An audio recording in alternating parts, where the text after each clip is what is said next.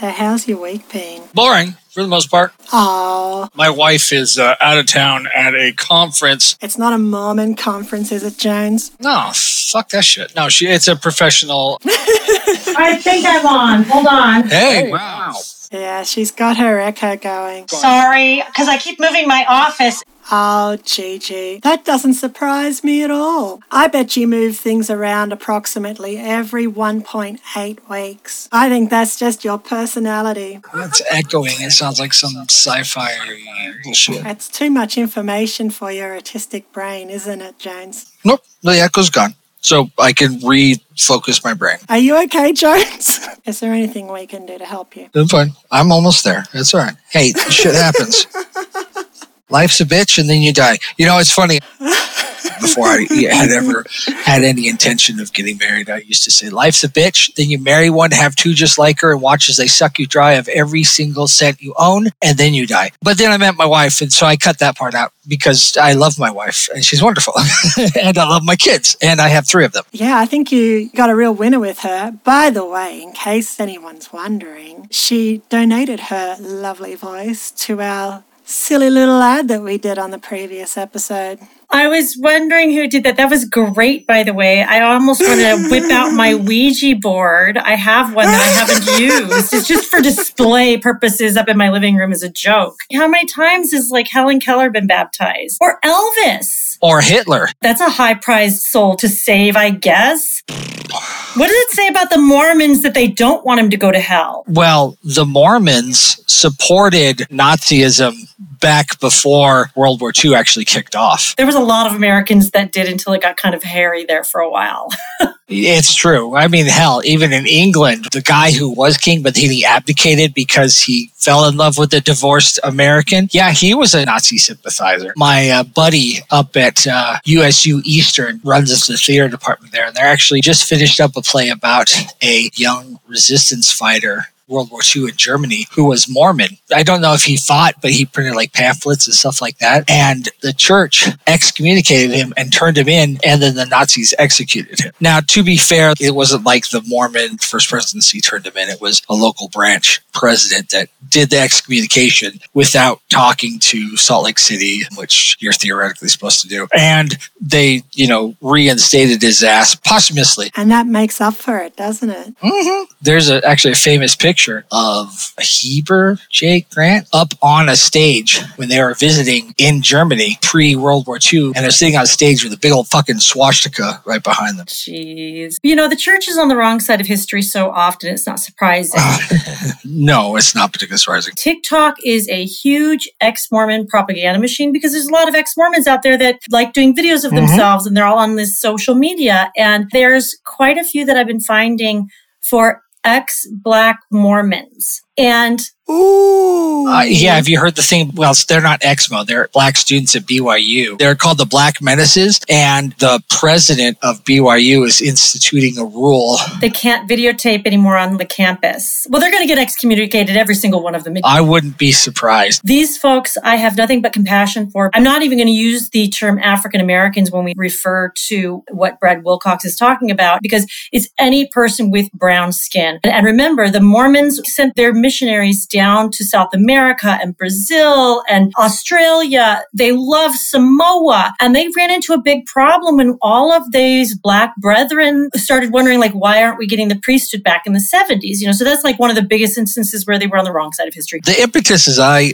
understand it, and of course the church is never going to admit to this, but they were building a temple down in Brazil in the 70s. And the policy was, and this is a quote, I'm not being a dick, not one drop of Negro blood is how they put it. If you had ancestor of African descent, you could not enter the temple. You could not have the priesthood. Well, the problem down in Brazil is that there was so much former slave population that lived there that you just couldn't tell. Brazil is a huge melting pot of different ethnic backgrounds that there was just no way to tell. And so all these people, they were, bilking them of all their money to build the temple. And then they could not tell who they could let into the temple and who they couldn't let in temples. So that was one of the big impetuses. The other one was colleges were refusing to play BYU because the ban on black people being able to go in to the temple or to have the priesthood. There is a rumor that kicks around a lot about the tax exempt status of the church was being threatened. I think there had been like rumblings about it. There's not really any evidence that that really went anywhere. One of the things that I saw on this TikTok video with this guy, he was like one of the first Jamaican families that had converted. He had a lot of pressure on him to like really be the outstanding, perfect Mormon. And he went on to a mission in San Antonio and he got into one of the libraries, Mormon libraries, and he checked out a book. I think it was like, Jones, I hope I remember the name of this book. It was like On the Negro in the Church or something like that. That one. It went on to say how, don't worry, black people, like you will be reborn white in heaven if you're a good Mormon, because obviously that is somehow like so far superior. Or you can easily get into the celestial kingdom if you spend your whole life as a good servant. And you can then go to the celestial kingdom and be a good servant. Like you'll be a servant. It breaks my heart because Brad Wilcox and these folks, they really dismiss the racism as, this is like a artifact of the church that we may not completely understand, rather than like a policy of discrimination that teaches children that their skin is not as white and delightsome and that they have to go through all these hoops in order to get into heaven and maybe they'll become white. So that's the church's official stance. They're going to become white in heaven. Was at a certain point. At least those were the books they were putting out. That book you're talking about was called Mormonism and the Negro by John J. Stewart. It was printed in 1960. Every Mormon church has a library inside of it. And they have all kinds of different texts that are written by different Mormon members and also the people that are actually up in the like quorum and things. Yeah, the general authorities. They let you check these out. Now, obviously, since that is an unpopular opinion now, sure, you're not going to find these in those libraries now. They have taken them out at this point. They've scrubbed it clean. Well, they've done a shit job of it because they still quote those prophets in the lesson manuals. And they never come out and fully repudiate those positions because they don't want to focus on it. It's a very Mormon attitude that if you talk about it, people are going to think about it. That's the same thing about talking about sex. And then they'd also have to admit that their prophets are not infallible. Right. Mm-hmm. So it's a whole messy thing they have to get into once they start admitting that they're wrong. Patience, did you get a chance to listen to the whole Brad Wilcox thing? Oh, yeah. I listened to it a while ago. I'm going to go through his whole gospel talk. Oh, yeah, where he spells everything out? Chime in where he was being a... Should I get started? Of course. I put food out for the husband so he can just self-sustain himself. Oh, the husband's fed? Tell that guy to fucking feed himself. He's capable. He's got two hands. Twice a month, this man comes home and hands me all of his money. I mean, we've been married for 25 years. And I stopped working as an attorney a few years ago to take a sabbatical. I told him I needed to find myself after putting him through medical school. And I was going to take some time off. So now the deal is he just gives me all of his money and I make him lunch and dinner. And you get to make art and stuff. And then take care of all the household expenses and do the bills and all the other things that you'd expect. But it's like I can't complain. It's a good gig. Well, I don't know how long it's going to last. Like he's going to boot me back to work soon. I guess the question is, Gigi, are you enjoying your sabbatical? As long as you're enjoying it. I absolutely am because I think I hated being an attorney. I know you hated being an attorney. It was literally hell for me. See, I worked for the dark side. I worked for a large, giant insurance company. Oh, God, that does suck. My job was to run around and tell people, oh, you're not so injured. Oh, I'm sorry that my client chopped off your arm, but how much is an arm worth nowadays anyways? We only have $1 million policy. It was grim sometimes. You should do pro bono work now then. When I was in law school, I did work for the Innocence Project where we would try to get innocent people out of prison based on DNA and other exonerating evidence. My soul was completely fulfilled at that point, but then I had to make money to put my husband through school. So I sold my soul to the highest bidder. Oh, dear. It was fun sometimes. I think I mentioned I once settled a lawsuit for a piece of fruit. Somebody tripped and fell on something in a parking lot. And nobody knew what the person tripped and fell on, but the attorney didn't care. He decided to sue every single company that was in this little shopping mall, like every store. And then he sued my client, who was like a street sweeper who just swept the parking lot maybe once a year, like when he was hired. And he's like, I hadn't been on that property in years, but I once swept it. And they're like, well, maybe you should have swept it that night. And he's like, I only do it when I get hired. So this attorney sues everyone. He's like, I'll let you guys figure out who screwed up. My client is injured. I don't give a shit. And so my adjuster was like, we'll go to mediation with you and all these 10 other companies that have $1 million, but you have no money. Make them settle for $0. And I'm like, are you kidding me? This is like a bloodthirsty attorney. You can't make somebody take $0. Like, it doesn't happen. So I didn't know what to do because I really was so overworked. I didn't want this case anymore. And so we went into mediation where they put you in a one room, every attorney, every company that was at this strip mall, and they brought us all in and they just started shaking us down. So like a Mormon marriage counselor. It was like a situation where I knew I was going in with no money, but I really wanted to get out of the lawsuit. And I was hoping to appeal to the guy's sense of humor. So I came with a pineapple wrapped in ribbons that said, Attorney so-and-so, I am so sorry. I am an underpaid and overworked attorney for this giant insurance company, and my adjuster is not letting me settle this for one penny. Could you please have some like pity on me and just take this one ripe pineapple in exchange for a full release and dismissal of my client? And I was practicing in Texas at the time, and the attorney was like so well known in his small town that once a year he would give out Christmas presents to everybody in the town, like bicycles and microwaves. And his name was all over the place. So he never, ever lost. Everybody always knew him. But he had such a good sense of humor. Like, he came in and he gave me a hard time. He's like, darling, are you telling me you ain't got any money for me? And I'm like, I have nothing. I'm so sorry. He thought it was funny enough that he actually gave me a release and dismissal in writing, like in exchange for one ripe pineapple. Now, the client got money from everybody else for their injuries, except I was the only one that had nothing. And so I was just like, please take another lawsuit off of my desk, because the minute this one's gone, I've got like 50 more cases I had to work on. He threw you a bone or a pineapple. Well, no, she threw him the pineapple. Fruit will do amazing things if you have a sense of humor. I love fruit, Gigi. I eat fruit every day. I've had lawsuits where people slipped on banana peels. I've had so many fruit-related injuries over the course of my years as an attorney that it's almost embarrassing. So when I stopped practicing law, I think it was more of like, well, that joke is over. I think what you liked about being a lawyer is when you got to do creative things like that. You got the pineapple, you put a card on it, you probably even decorated it or something, I don't know. Oh, I wrapped it in ribbons. And that bit of creativity made the rest of the job worthwhile. Yeah, except the only problem is nobody else appreciates it. Judges don't let you get away with that stuff in front of a jury. Very much letter of the law, I would imagine. Yeah. Texas was a lot more fun than California because nobody really pays attention to the rules. Every judge is his own god. I wouldn't want to live in Texas, though. No. But it was a fun place to practice law. That's Gigi's rant. So let's go on to patience. You had some points you wanted to go over? Oh, I've got a lot of points. Let's start. Apparently, someone did a transcription. Yeah, somebody did a transcription like the week it happened. Yeah. Yeah, they were right on it. And they said that this was a rescue and that the church has done other little rescues as well whenever there's a problem. They have like a team come out and then they fix it. He's like a fixer, Brad the Fixer. This was supposed to address youth leaving the church and stuff like that. This was up in Alpine, Utah, which is where all the filthy rich Mormons live. They really want to hang on to those Mormons. Of course. 10% of that.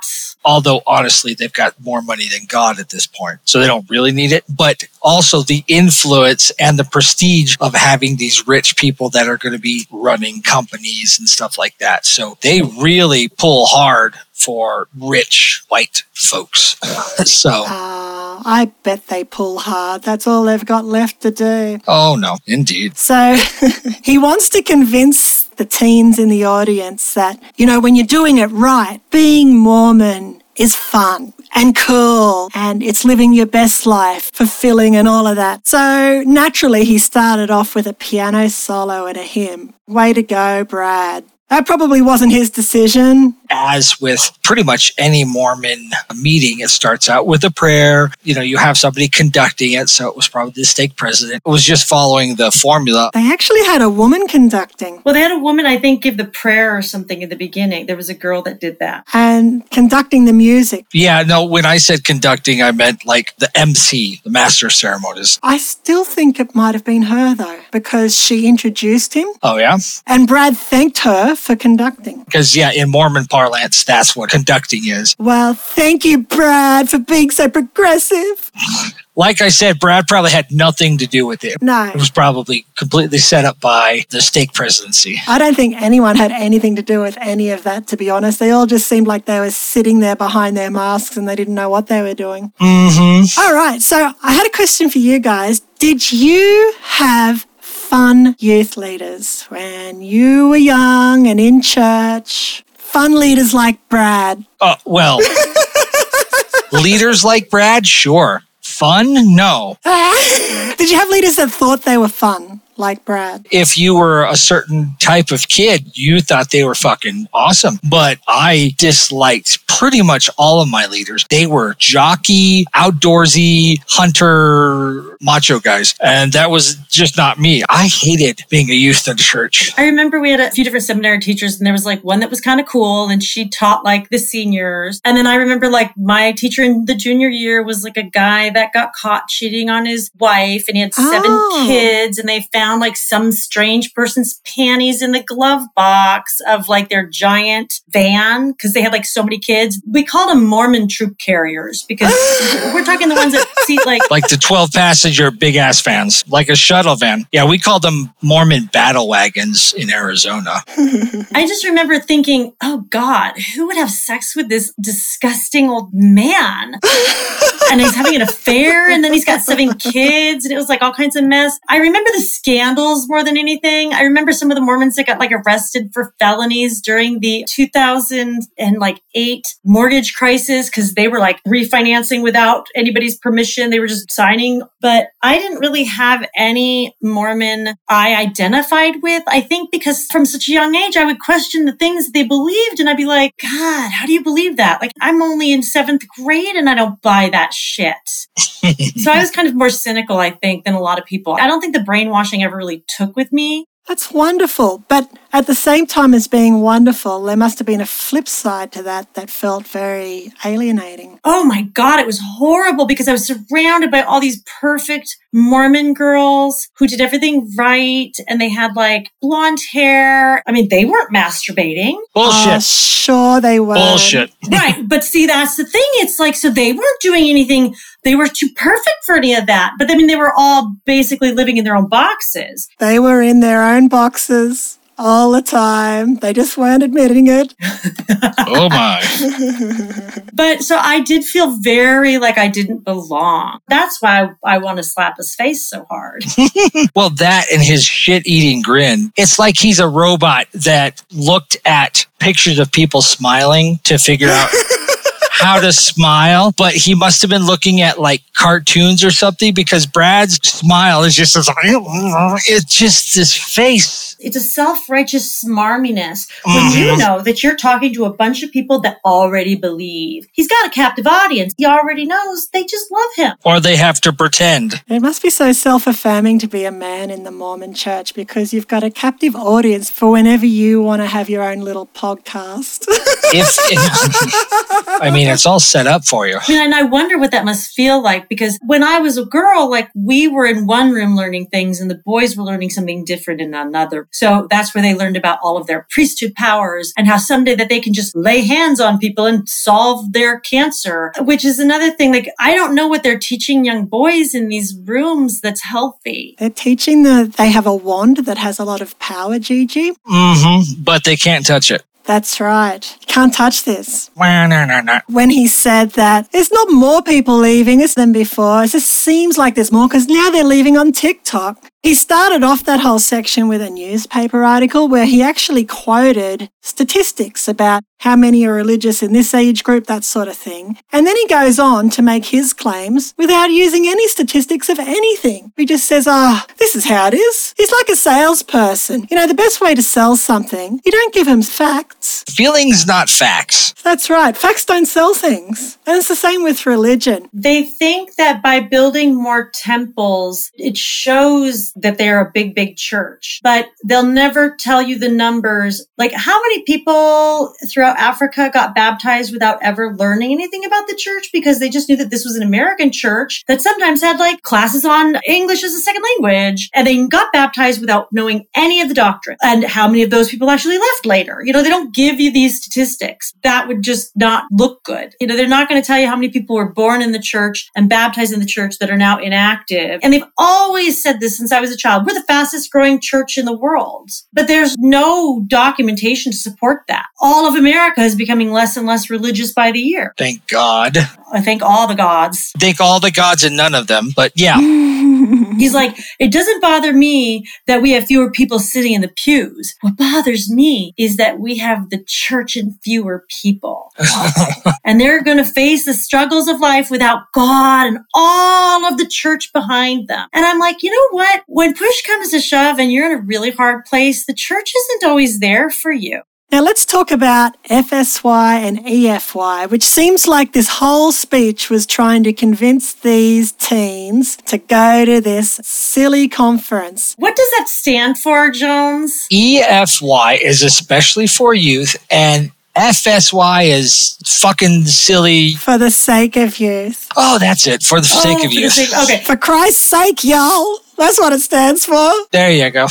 So he's saying, look, your older brothers and sisters paid $450 to attend EFY. Now you get to attend the same sort of dealio, they're just calling it FSY, for $75. And the reason they can do this is that the church is subsidizing so much of this experience. Even the words he uses, he sounds like Steve Jobs. No.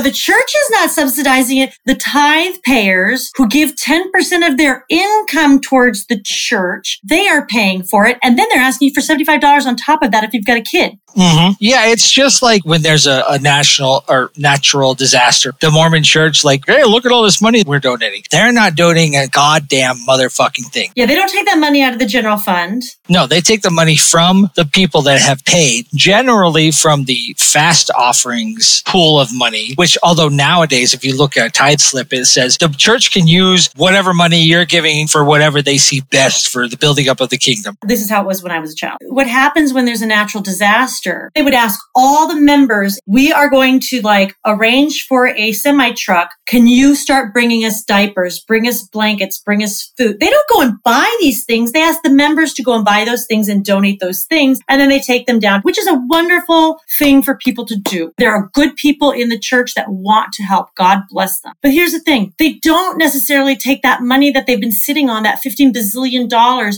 and open up homeless shelters. Which there's a huge homeless population here in Salt Lake. They take that money and they open up a strip mall in Salt Lake City. They open up more buildings for them to do rights for dead people, which doesn't feed one fucking person. So when people are going hungry in a town, they ask the members to donate food. For instance, like if you are widowed, which has happened in my family, they don't necessarily start paying your rent. The sisters in the ward make food for you for a while, and then they ask you to go look to your family for help. Even if you've been paying 10% of your money for the last 30 years with the belief that if something happens to you, the church will take care of you. When Brad Wilcox says you have nothing if you don't have the church, the church is everything. No, not necessarily, because they're not going to be there when you really fall in a hard time. And they're going to ask for 10% of your money on your deathbed. And they're going to want $75 on top of that for all the children that they send to their fancy little programs. Oh, and they're getting it at a discount now. So it used to be $450. Now it's only $75. And I guess the reason they have to do that is because no one would turn up otherwise. Hey, I paid for my eldest to go to one of those. How much was it? 500 and something, if I recall correctly. And what sort of activities did they do? It's basically a Mormon Bible camp. You go to lessons and firesides and yay, rah, rah meetings, and then... It's like a jamboree. Yeah, and then you'd go to a dance in the evening. The number one pull for a young person to go to one of these things is because you're going to meet the opposite sex. That's what I figured. In a very large group that's not just from your town. A different gene pool.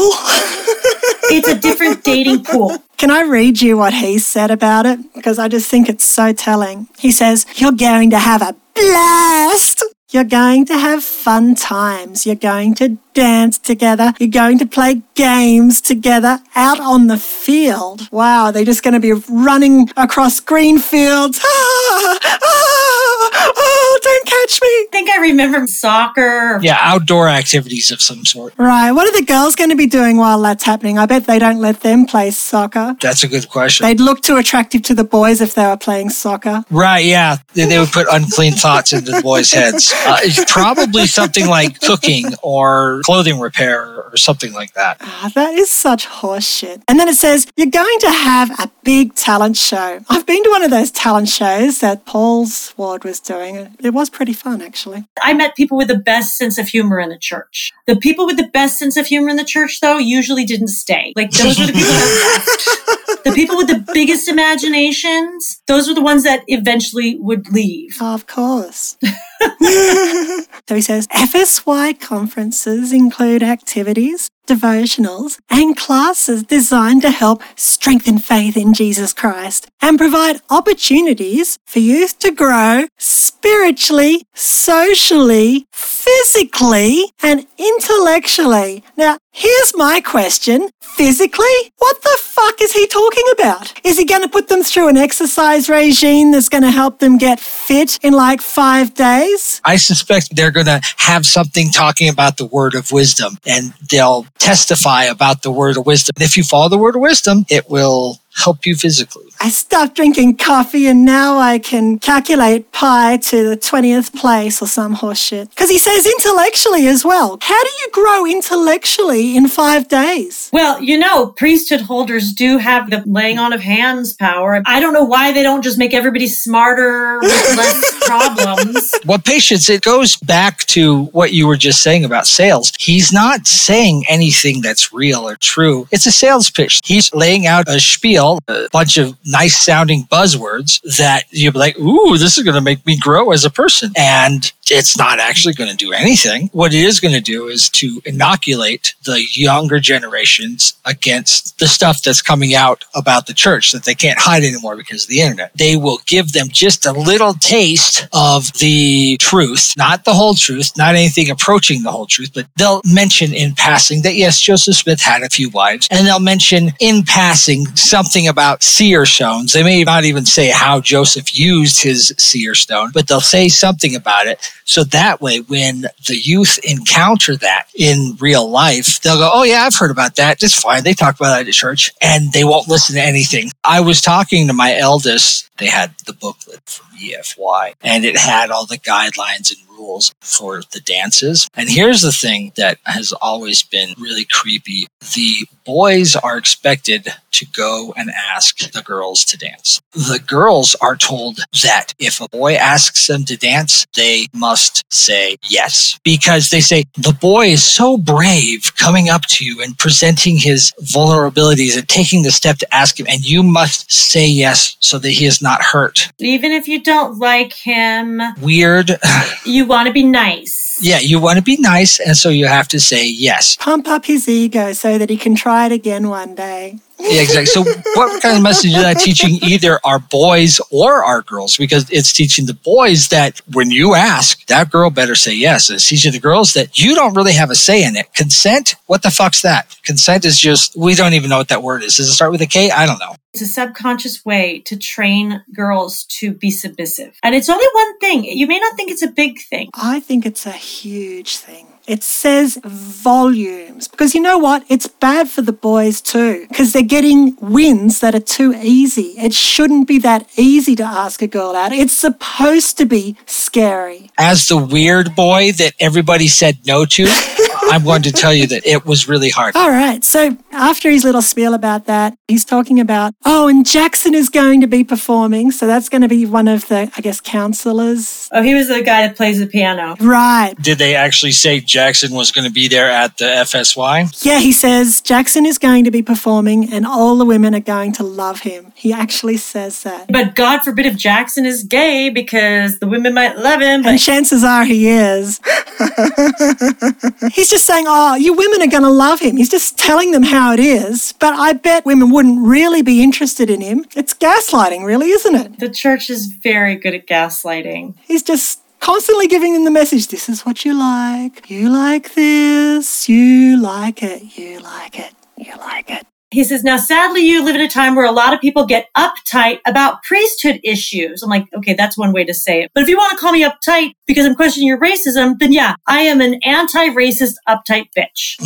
And he says, it's one of the most glorious things we have in the church, and yet people want to sit and fight about it and get uptight about it. Now, I don't mean to oversimplify a complex issue. And then he oversimplifies And then exactly what he does, yeah. I don't mean to do what I'm about to do right now. But I sure think we make it a little harder than it needs to be. And he says, how come the blacks didn't get the priesthood until 1978? What's up with that, Brother Wilcox? What, was Brigham Young a jerk? Members of the church are prejudiced? Yes. Maybe we're asking the wrong question. Maybe instead of saying, why did the blacks have to wait until 1978? Maybe what we should be asking is, why did the whites and other races have to wait until 1829? 1,829 years they waited. Every issue that there is about the complex nature of the church's position on blacks and minorities, he just glosses over and basically tells, you might hear some complaints and bitchiness and people being uptight about this issue. Not to worry. We can just reframe the question and gloss over it and never address the underlying issue. He's trying to divert the attention. He's pushed it out of his own mind, and he wants everyone else to push it out of their mind too. Because it creates cognitive dissonance. How can a church that's supposed to love everyone and promote such goodness have such a racist history and then never address it? Because it's a human institution, and that's a human thing to do. A very lizard brain, backwards, us v them thing to do. They have no desire to get past that. Yeah. I mean, I'm very grateful this issue's been talked about a lot because it's brought it out to the open. But for anybody that's listening that didn't, that's what pissed everybody off.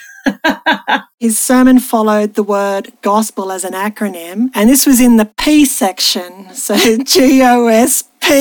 Instead of P standing for priesthood, I think P stands for penis. He was trying to say, women have the power of the priesthood too. They have influence in the church. Don't think that they don't have influence. They have just as much influence as men, but then he just completely ignores the fact that all major leadership positions in the church can only be held by men. It was so patronizing. So really he's trying to say penis wins, but not really, but it does, but it doesn't. But it doesn't have more power, but it does. And then he tries to say, women have more power. Like when they go to the temple, they don't need to have a penis to go and get some of these priesthood things that just come naturally to them. It's like they naturally have the priesthood. How does that happen? They're just magical. Let's talk about that for a second. When a woman goes into the temple, who pulls her through the veil? The man. So can she get to heaven without the man? Nope. So what happens to all those single ladies out there that can't find a man? Can they get into heaven? They'll get assigned a man. They get assigned a man.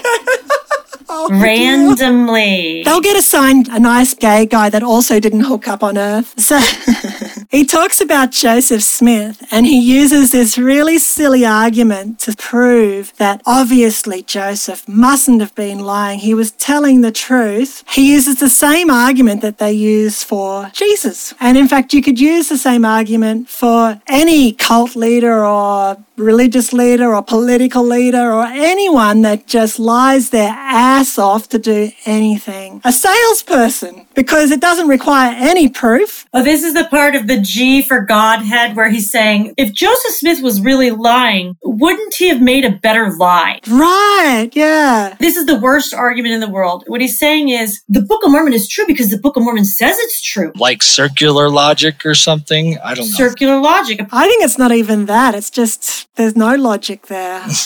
I tell you what it is, though. It's very simple. It presents two things. He's either this or this. And that's what salespeople like. They want to give you something simple. The facts don't matter as long as it's simple and it's an obvious choice about where you should go and that it makes them sound reasonable. His tone is just so smooth and reasonable. If he was any more smooth, his metabolism would slow down and he'd become 3 times the size that he already is. He's such a fat fuck. As a fat fuck, I could take offense to that, but I choose not to. I found it odd that he focused on how Mormonism have this amazing thing where we think that the Father and Jesus are two separate people. I haven't met either one, so it doesn't really make any difference to me. And that this revelation to Joseph Smith is sometimes all that is required when missionaries talk to people, give them this revelation and everything just falls into place. When I was in Protestant Trinitarian churches, there were lots of people that had that idea. They just don't really talk about it. Well, and again, his whole point in saying, well, Joseph Smith obviously wasn't lying because he would have come up with a better lie that agreed with what everybody was saying at the time, which as Mormons, we are taught to think that absolutely every Christian ever, but especially back then, thought that God was just the 3-in-1 combo.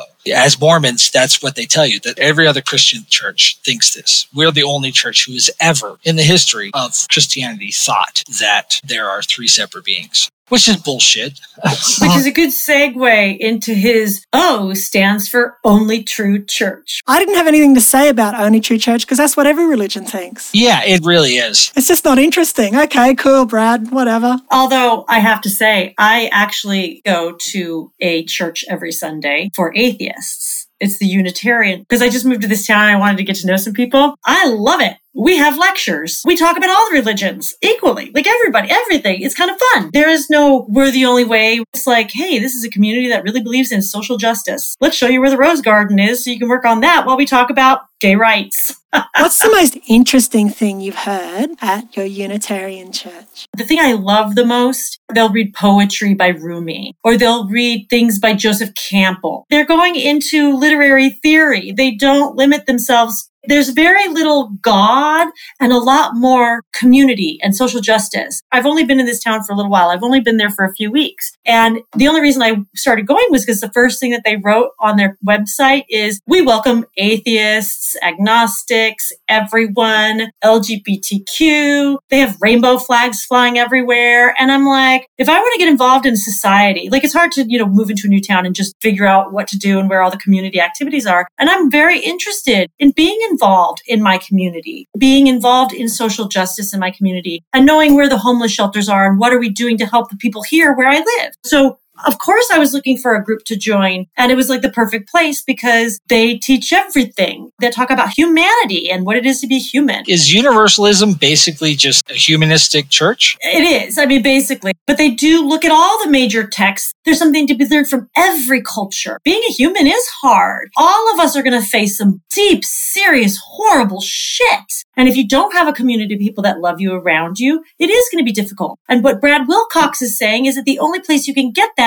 is by joining their cult and paying 10% of all your money. Well, I go to an atheist church and I drop a few bucks into the plate and they give me free coffee and we all have a fun time talking. I met the mayor the other day. I met the guy that runs the Santa Paula Art Museum. He gave me free tickets to go to the art museum. We're talking about art and literature and not dogma. And that's a lot more fulfilling for my soul than I ever experienced in the Mormon church and their dogma. Nobody's telling me I have to believe in one God or 2 gods or 3 gods. They tell me to believe in whatever the fuck I want and have sex with whoever I want, however I want, on any day of the week that I want. That's not what they tell you in the Mormon church.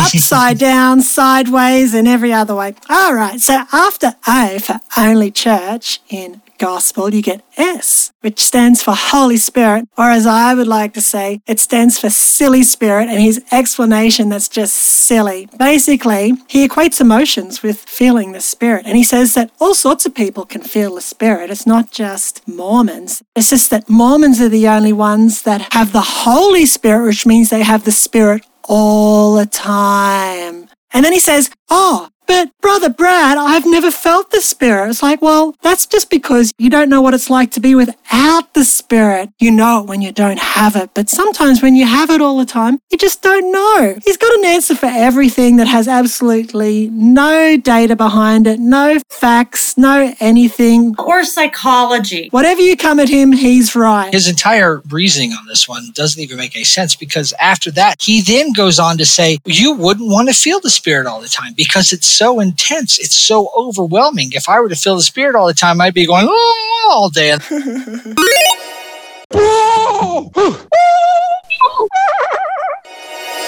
Almost like he's running around with a constant erection or something. Like, yeah, exactly. That's not how the Spirit works, I don't think. So he just went from saying that the reason you don't notice that you're feeling the Spirit is because you're surrounded by the Spirit all the time. And it immediately goes into saying, but feeling the Spirit is so goddamn overwhelming. Be glad you don't feel it all the time. Yeah, because it would burn out your synapses. So which one is it, Brad? Is it you don't notice it until it's gone? Or is it giant boner all the time, 24/7? Make up your fucking mind, Brad. So let me ask you, Jones, you didn't feel the Spirit? I never felt the Spirit in church, in the temple. I have never felt the Spirit. And did I pray enough? Or did I read enough scriptures? No, apparently not. Good. I grew up being told that I wasn't trying hard enough. And that's why I didn't feel the Spirit. Now, let me ask you this. Have you ever felt the Spirit somewhere else? Watching the Kevin Smith film, Dog. Oh, I love that movie. I love that movie when Chris Rock says we should just have ideas instead of like beliefs. Watching Orgasmo. Oh, I still haven't seen that. By who did South Park. I felt the Spirit. I have felt the Spirit more outside of the church. And in psychology, we call that elevated emotions. Yeah, it's emotions. Right. All it is your hormones and your chemical balance having a little shift and your nerves feeling a little bit of a jolt. And that can happen anywhere. In science, they have shown that they can manufacture that easily. And the sad thing is if you've ever gone to church every Sunday for 3 hours for like a large portion of your life, it is so fucking tedious. I don't think anybody hardly feels the Spirit when they've got 7 children that they're running after and trying to clean up the Cheerios off the floor of the church building. You don't feel the Spirit when you're popping out babies all the time and you're living poor because you're giving 10% of your money away. And then you're spending not just 3 hours a Sunday, but more than that to get everybody ready to go and then coming and going. It's your whole damn day. The Mormons don't know what they're missing because this religion is keeping them so busy and brainwashed that they don't have time to go to the symphony and they don't have money to go to the opera. So they don't know what elevated emotions they can feel when they get out of their bubble. Not only that, they have hijacked elevated emotion and said that feeling is the Spirit. Yeah, they've claimed it for their own. But I never felt that in church. I only felt it in places outside of the church. And I recognized it as just enjoying something about something. I never thought it was the Spirit, despite what they told me. What's interesting, though, is often when I talk to ex-Mormons on this show, I've spoken to a lot of them, like you people. You ask them, oh, is your life better now that you've left the religion? And they always say, oh, it's loads better. I mean, I'm sure there's some that have life that isn't better, but that's just because the variability in life. It's got nothing to do with the church. Yeah, my life has gone all kinds of crazy shit, since leaving the church because I grew older and people die around you or you have to work a job you don't like. You pay rent now. Yeah, life is complex. But on the whole, people's lives do seem to be better. So if they just ask these people, how can it be then that the Holy Spirit is making their lives so awesome when they're in the church and then when they walk away, their life improves even more? How does that work? Anyway, this is what I like to say to Brad. If your life is the life, why does it feel so good to die today? All right, so we've already done P, which stands for penis, priesthood. And then he goes on to E, which stands for everyone, because they can offer the opportunity for everyone past, present and future throughout history to have what I'd like to call OCD time travel baptisms, where they get very OCD about making sure they cross off every person through history and get them all baptized. At least once. This baffles me so much in a way that my logical brain goes nuts over. Is your God all-powerful? Why does he need these baptisms for the dead to include everyone? Force all the living people to spend all their weekends doing baptisms for the dead, which is a waste of fucking time, and all the money that they spend building the churches, and then still you're not going to get to everybody. So, like, come on, if you've got such a great God, I'm sorry, I want a different God. I want a God that gives me my Saturdays and Sundays back. I want a God that doesn't take all my money. I want a God that's more powerful than needing OCD time travel baptisms to fix things. Surely he's got a better way of doing it if he's that powerful. Well, Mormons have an explanation for that. God wants us to be able to have the blessings as well. Because, yeah, sure, he could all do it, but he wants you to have the blessings of spending another 3.5 fucking hours in a building being bored off your ass.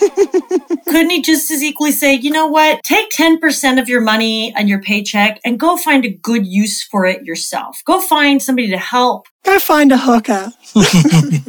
They need money. That's an occupation. Like, hey. Sex work is work. It's completely valid. Hey, if I had my life over, I'd get into it.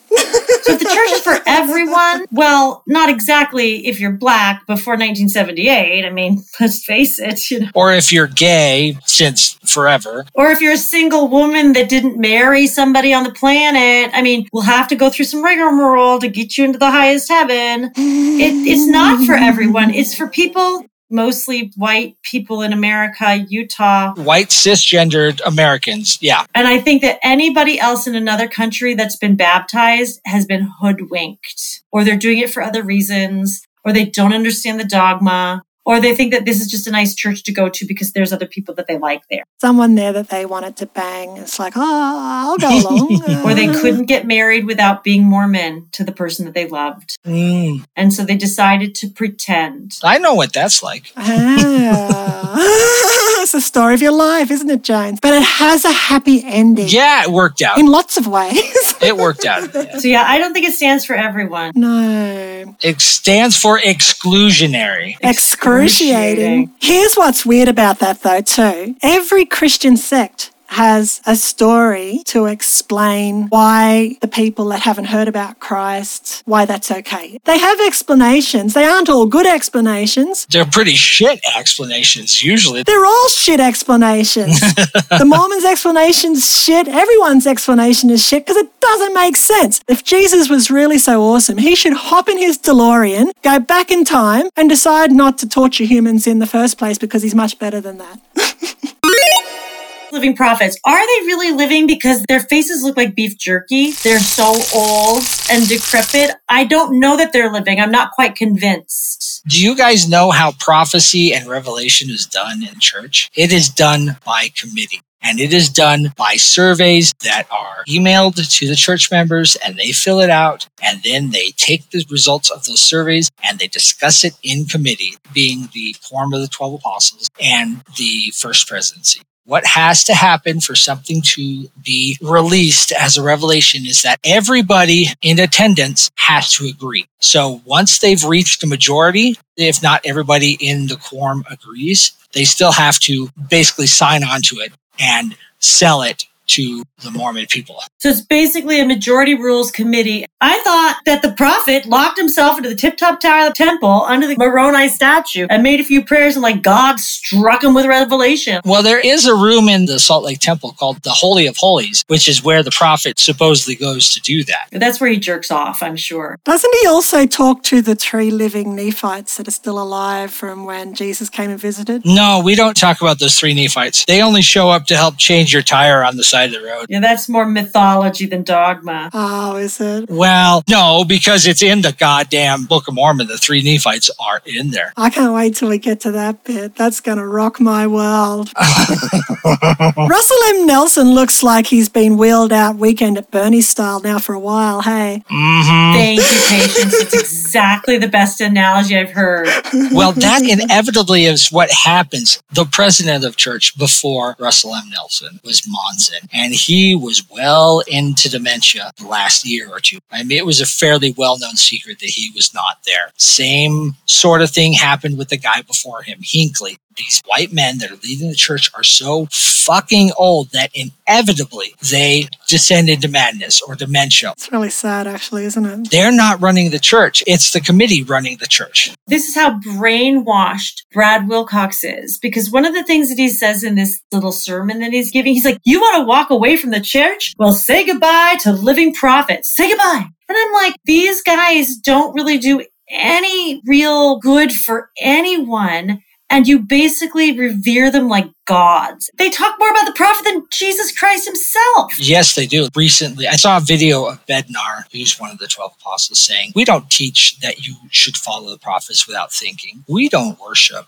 the prophet. Oh, that's right. And he's got a bust of the prophet sitting on his desk behind him. Right. It was a TikTok or something like that, because it was immediately followed by videos of people in conference saying, follow the prophet. And once the prophet says something, thinking is done. And the primary song of children singing, follow the prophet, follow the prophet, follow the prophet. He knows way. The Mormons are taught to worship the prophet.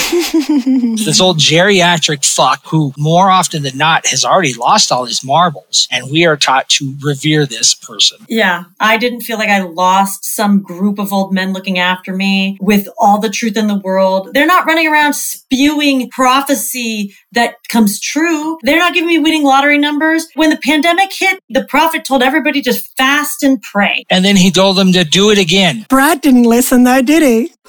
Brad's always been a healthy lad. What really helped is the scientists who had been working on mRNA vaccines forever. Or yeah, when people say God saved his life, and meanwhile it was the fucking doctor who went to 8 years of medical school and spent huge amount of money learning how to fix things, and they're fucking just disregarding what he did. So he's tried to use good things to try and keep people in. Now his closing bit is really getting down to your emotions that are very primal. Fear, which is the lowest common denominator, like I've said before. So leaving church is apparently leaving the light or easy blessings that you have in life. So I guess he's saying that all that's left would be hardship. But as we know, that's just not how it is. There's hardship in both places. So he loves to talk, just like your ex-boyfriend does. Only he's found himself in a cult where most of the time only the men talk and the women pretend it's funny. And so he's feeling pretty rewarded right now.